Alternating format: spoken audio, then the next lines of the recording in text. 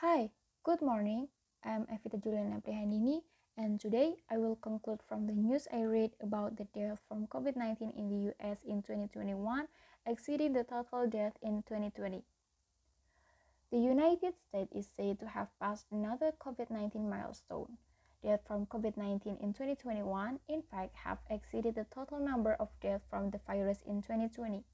Reported by UPI, data from the Center for Disease Control and Prevention as of Sunday, November 21, 2021 night, shows that 770,461 people have died from the coronavirus since February 2020.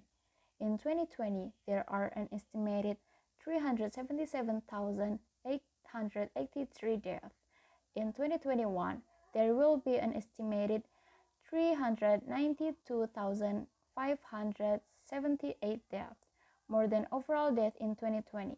The CDC said the average daily new case was 88,482, an increase of 16.1% from the previous week.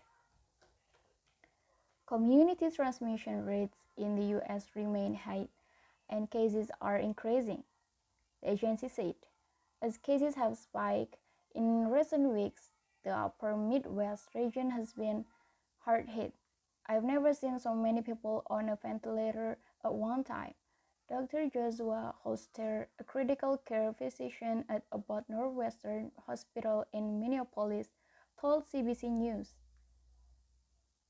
The Delta variant plus the roughly 40% of Americans who are still unvaccinated continues to be a challenge in effort to slow the spread of COVID-19.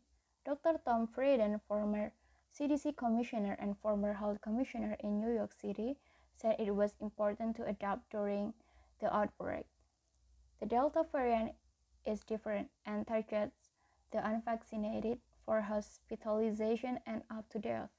We must use all the tools at our disposal, including vaccines, masks, ventilations, and proven treatments to defeat the virus, he said.